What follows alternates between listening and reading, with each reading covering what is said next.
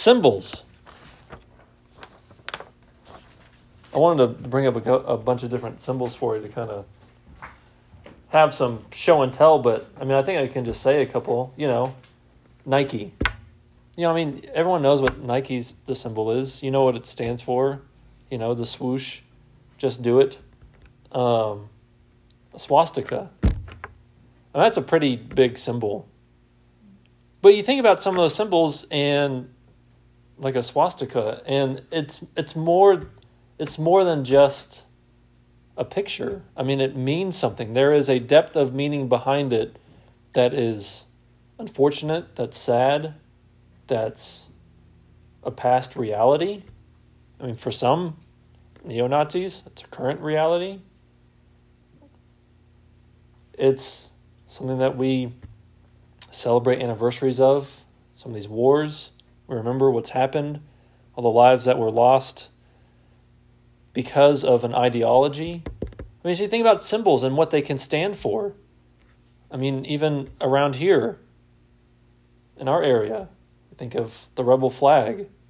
How, just in the past couple of years, how so many people around here fought for that and did not like their freedoms being taken away. And the state level that, we're going to take out these statues and we're going to remove the Confederate flag, and the things that have happened even in our own time, last 2 years, lately. You think about these symbols, what they stand for. For so many of us, there is meaning all around it and behind it, and it's more than just the picture. It's more than just the flag. So maybe too should it be when it comes to baptism. When you think about baptism, so often, because of some of what I've mentioned over the past couple of weeks, some of the concern that we have about making baptism too much of a thing, that baptism becomes less of a thing than it should be. That it becomes only a symbol. That it's only something that stands for something else. That it doesn't have any inherent value in and of itself. That it doesn't mean anything, its actual act. That we play it off and say, it's just a thing that we have to do.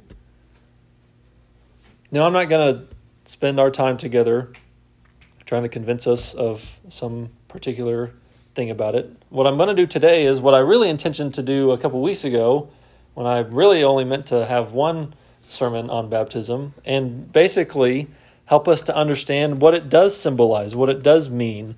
And so we're just going to go through a few different things that it does represent and symbolize, so that we can have a better understanding of the thing itself. So we're going to start by reading from Romans chapter 6. We're going to do verses 3 and 4 to start off. The first thing that we're going to see, especially from Romans chapter 6, is the actual physical act, what the picture is. Like physically, what is happening. And that's best described, I think, in Scripture in Romans chapter 6, verses 3 and 4. It's the death, burial, and resurrection that is symbolized in the picture of baptism as we're immersed. So Romans chapter 6, we'll read verses 3 and 4. Paul writes, "Do you not know that all of us who have been baptized into Christ Jesus were baptized into his death? We were buried, therefore, with him by baptism into death, in order that, just as Christ was raised from the dead by the glory of the Father, we too might walk in newness of life." Oftentimes, when people are baptized, these are the things that will be said. Oftentimes the phrases that are used are, "I bury you, my brother," or "I bury you, my sister," in the name of the Father, Son, and Holy Spirit. And then whenever they're going down, we'll say, "Buried with him in baptism," or "Buried with Christ in baptism." And then when we're bringing them up out of the water, we'll say, "Raised to walk in new life." We'll actually say these words that Paul has written here in Romans chapter 6. Because as we do immersion, as we do lower people down into the water, that's the picture of people being lowered into a grave, being buried, dying. And then it's also a picture of them not just staying there, but being raised to life. What he says here in verse 3, it says, "Do you not know that all of us who have been baptized into Christ Jesus?" I mentioned this last week, and so I'm not going to spend too much time on it, but this is a spiritual work, what Paul is referencing here. And some would say that what Paul is mentioning, what he's writing about, what he's referencing is water baptism. But I think he is referencing spiritual baptism. And here's the main reason why. He's talking to those of us, as it says there, who have been baptized into Christ Jesus. So someone say, see, that's what they did in Acts. They baptized people in the name of Jesus.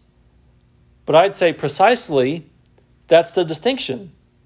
So we looked at this a couple weeks ago, but Acts 2:38, Acts 8:16, Acts 10:48, Acts 19:5, in all of those places, people are baptized in the name of Jesus Christ.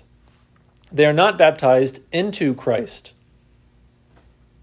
And once again, you may think that's a splitting of hairs, but that's not the same thing. And we'll talk about this next verse more in a second, but 1 Corinthians 12:13, "For in one Spirit we were all baptized into one body." All right, that's Paul again referencing the spiritual baptism that has happened to you through the work of none other than the Holy Spirit himself. God himself has entered you into Christ. It is something done to you, which, like I said, we referenced last week. And it's good for us to focus on this because too often we think about ourselves when we think about our salvation. But we cannot lose sight of the fact that God is the one who has made us alive together with Christ. It is from the grace that he has poured into our hearts that we respond in faith. And our response of faith is then followed by a willing subjection to obey him, a desire to live as he has instructed us. And that begins with baptism. Baptism, as we see it, as we understand it, is seen as the initiatory event in the life of a believer. It is the first act of obedience. So while it is something done to us, it is clearly also something that we willingly submit to. In it, we are declaring our identification with Christ and his church.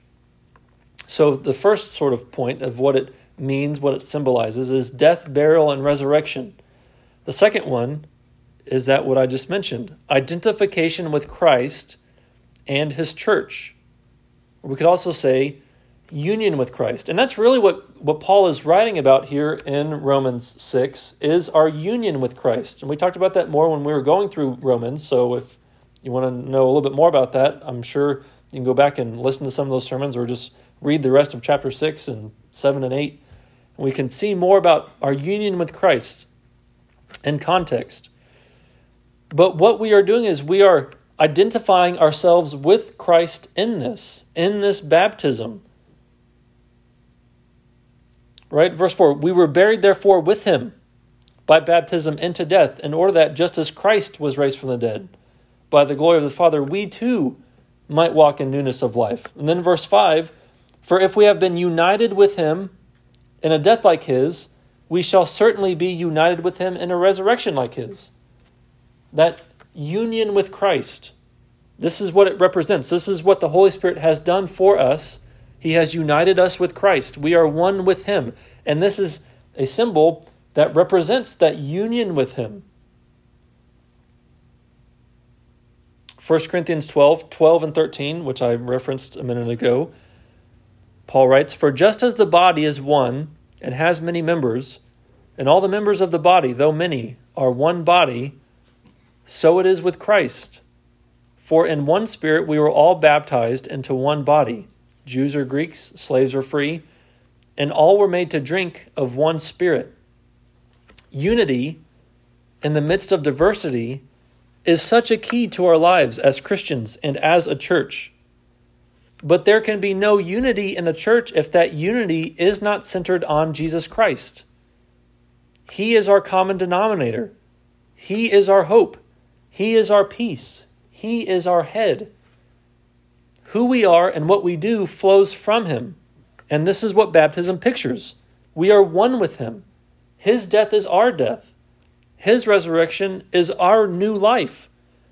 And if we identify with him, then we also identify with others who identify with him. Read verse 13 again of 1 Corinthians 12. For in one Spirit we were all baptized into one body, and all were made to drink of one Spirit. We each have different manifestations, gifts, workings of the Spirit.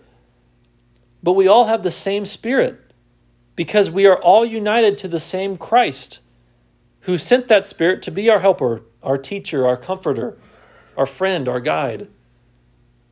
Publicly identifying ourselves with Christ through baptism should then also flow into publicly identifying ourselves with others who are also united to Christ. When I was baptized as a professing kid, I was automatically entered into membership in my church. It was just simply a given. Now, there were complications that came with that, like when we were building a new sanctuary, and they let the church vote on whether to install pews or theater seats. Needless to say, the youth in the crowd completely swung the vote in favor of theater seats. And you could tell because we were all sitting together. So it was just a mass of hands that went up in the middle of the gym that voted for the theater seats. Right now, just a fun consequence of the reality that professing baptized youth ought to be included as part of the body, part of the church. Now, whether or not they get to vote, or they ought to get to vote on such matters as seating in a new sanctuary is another discussion for another time. But the point is this: if you identify with Christ in baptism, by default, you are identifying with a local expression of his body, the church. To identify with Christ and not identify with the local church is foreign to the New Testament and an unhealthy practice. Getting baptized and not joining the church is like taking your driving test at the DMV, passing it, but then never finishing the paperwork to get the license. I just wanted to prove that I could drive, but I'm not going to drive. You submit to the initial expectation, but have no continual public identification to continue signifying it. You don't actually get the ID card that comes with it. That's just not how it's supposed to work. Those who identify with Christ initially ought to continually identify with Christ and with his body, the church. It is a picture of one becoming a part of the many. A picture of one becoming part of the many. The next thing that I would say, we've talked about, it's a picture of death, burial, and resurrection. It is a picture of our identification with Christ and with his church, of union with Christ. Baptism also represents a washing away of sins, a purification. I'll just read a few verses. Acts 22:16.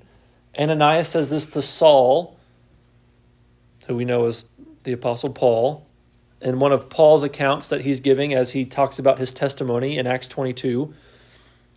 Ananias says this to Saul, "Rise and be baptized and wash away your sins," calling on his name. Ephesians 5:25 through 27. Paul is talking to husbands and wives. He says, "Husbands, love your wives as Christ loved the church and gave himself up for her, that he might sanctify her, having cleansed her by the washing of water with the word, so that he might present the church to himself in splendor, without spot or wrinkle or any such thing, that she might be holy and without blemish." Titus 3:4 and 5. Chapter 3, verses 4 and 5. "But when the goodness and loving kindness of God our Savior appeared, he saved us, not because of works done by us in righteousness, but according to his own mercy, by the washing of regeneration and renewal of the Holy Spirit, whom he poured out on us richly through Jesus Christ our Savior, so that being justified by his grace, we might become heirs according to the hope of eternal life. Baptism, as a picture, represents death, burial, and resurrection, our identification with Christ and his church, our union with Christ. It's a washing away of sins. It pictures, it identifies, a purification. One thing that I don't think we often think about is this next picture. It's a passing through the waters of judgment. A passing through the waters of judgment. It's one of the reasons why we read from Genesis chapter 7 for our scripture reading before the sermon. 1 Peter chapter 3, verses 18 through 21.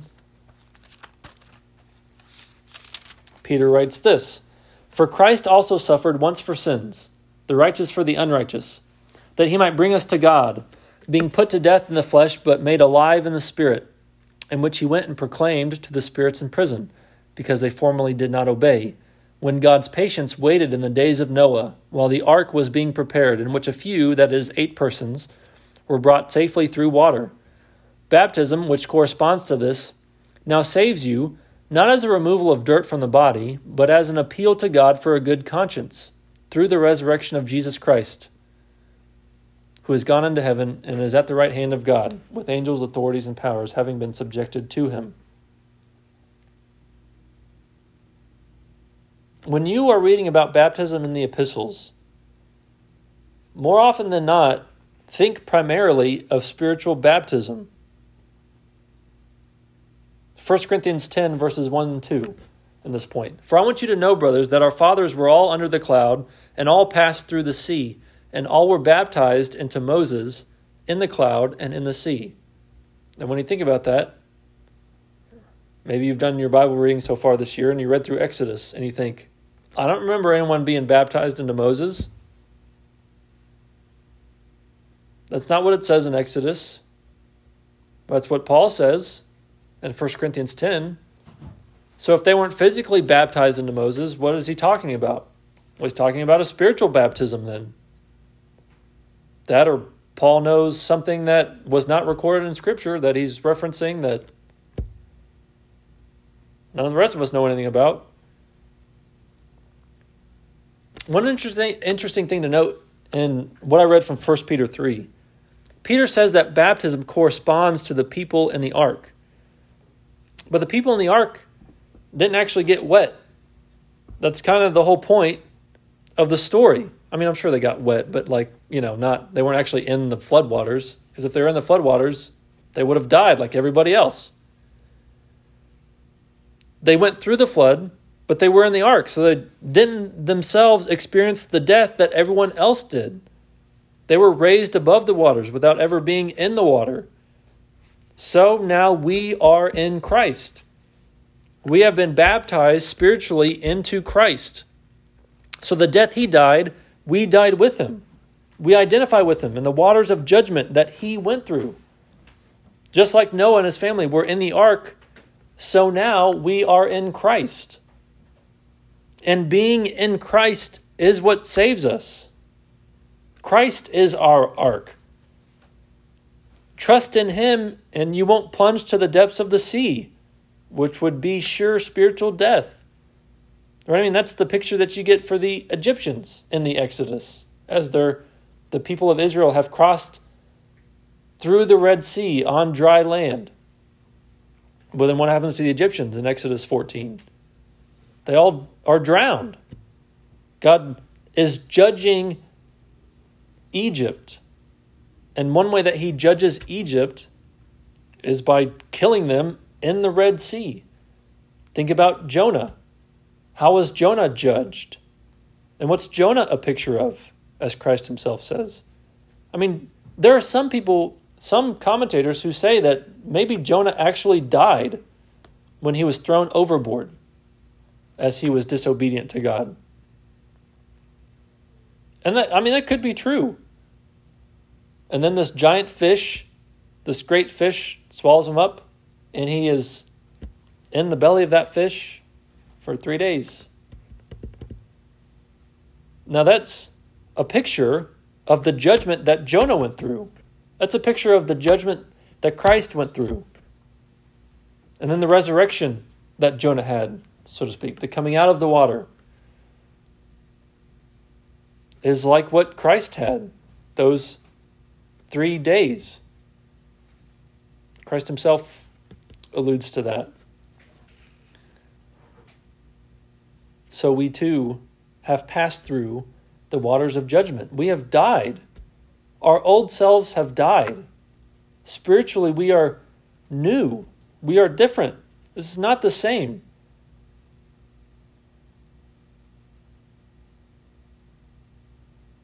Lastly, we'll say, so baptism represents death and burial and resurrection. Baptism represents an identification with Christ, union with Christ and his church. It pictures the washing away of sins, purification. It pictures passing through the waters of judgment. And then it pictures confession of sin and profession of faith. Too often we want to be identified with Christ, but we are not willing to admit why we need him. People want the benefit of Christ without the acknowledgement of what he accomplished. This is why we don't just let anyone get baptized. Without a credible profession of faith, which by default would include a confession of sin and guilt, then why would we paint this picture in front of everyone else of death to sin and new life in Christ? New life in Christ only follows from death. Jesus talks about this when he's teaching his disciples. John chapter 12, verse 24. It says, "Truly, truly, I say to you, unless a grain of wheat falls into the earth and dies, it remains alone. But if it dies, it bears much fruit. Whoever loves his life loses it, and whoever hates his life in this world will keep it for eternal life." These are some of the pictures that we get. And it all begins with that acknowledgement that before a good and holy God, we have sinned. We have failed him. We have not desired to live in the way that he has designed for us. He made it clear who he was and what he expected, and we said, we think there's a better way. But God was still merciful toward us.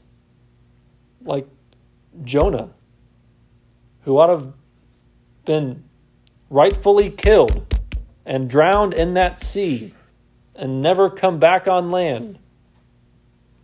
God was merciful to him as he's been merciful to us by helping us, opening our eyes to see, opening our ears to hear the truth of the gospel that he has sent his own son, Jesus Christ, to die for our sins, to pay the penalty of our sins, to take upon the wrath of God himself, so that we don't have to pay that cost. But if we don't acknowledge that those were our sins that Christ died for, that we ought not to be living in that same way, that our life needs to change to be different. We need a new and different life that only God can give. If we don't acknowledge that, what are we thinking we're getting just by simply doing an act like baptism?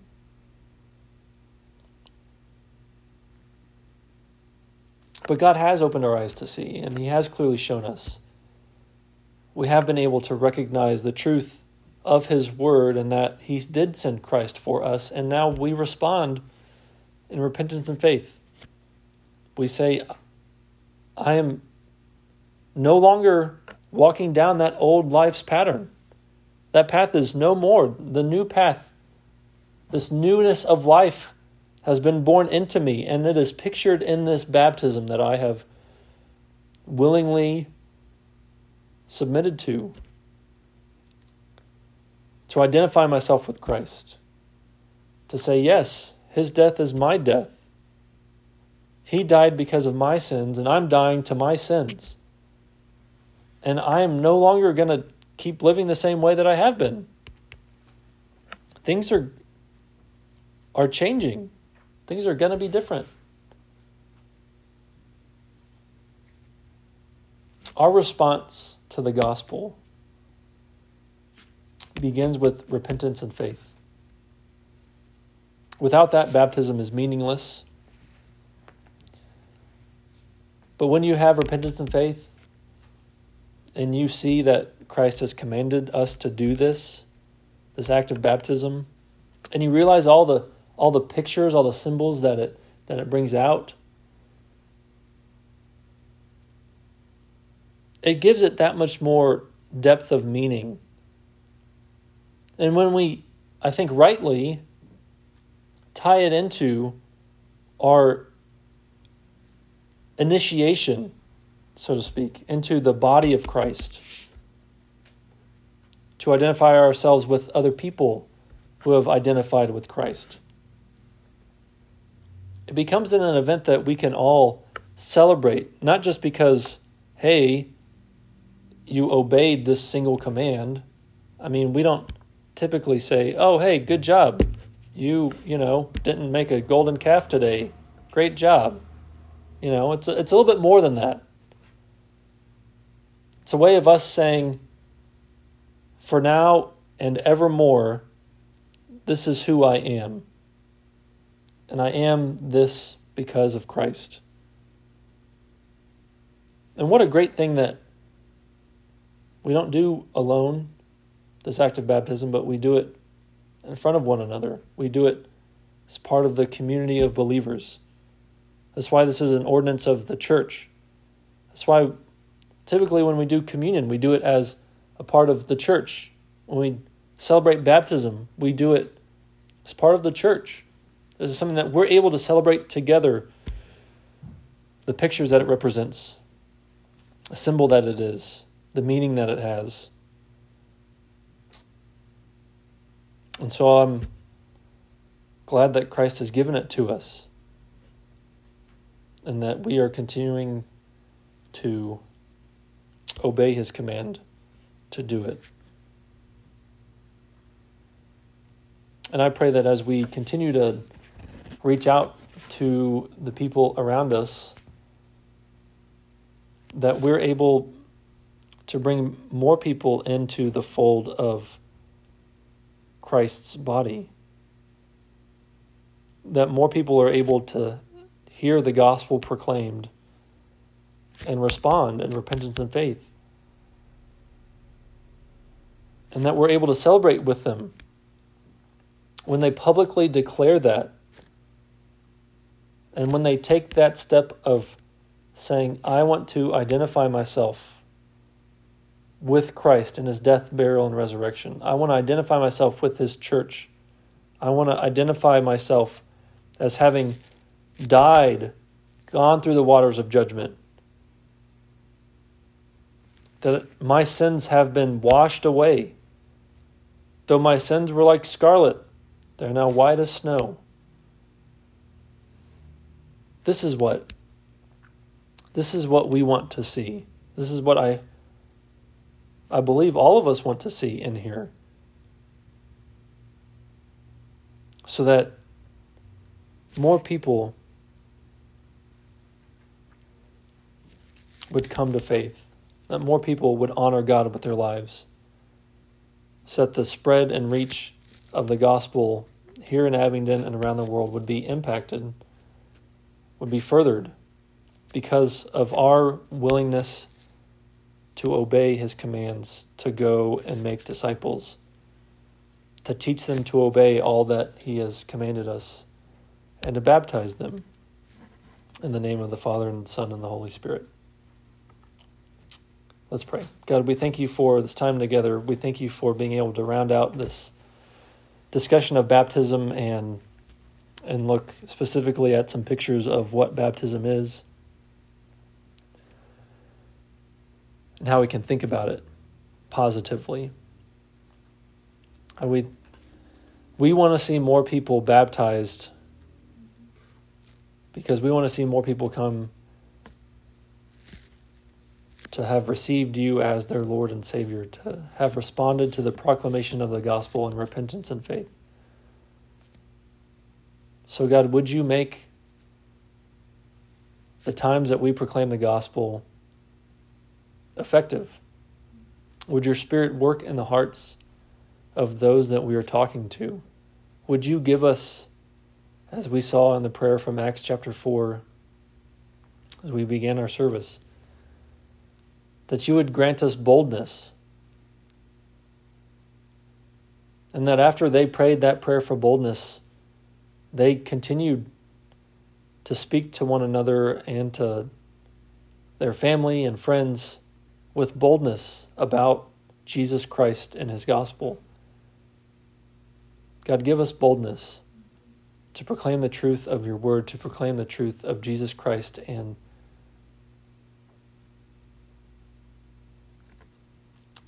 just the beauty that living life with you is, and how it brings a depth of meaning that is beyond comparison, and that is sure and steady when everything around us, everything else around us is sinking sand and unstable. God, help us to stand on the rock with boldness and to see people around us be changed, to be brought from death to life. God, would you do this work? And would you use us to do it? We pray in Jesus' name. Amen.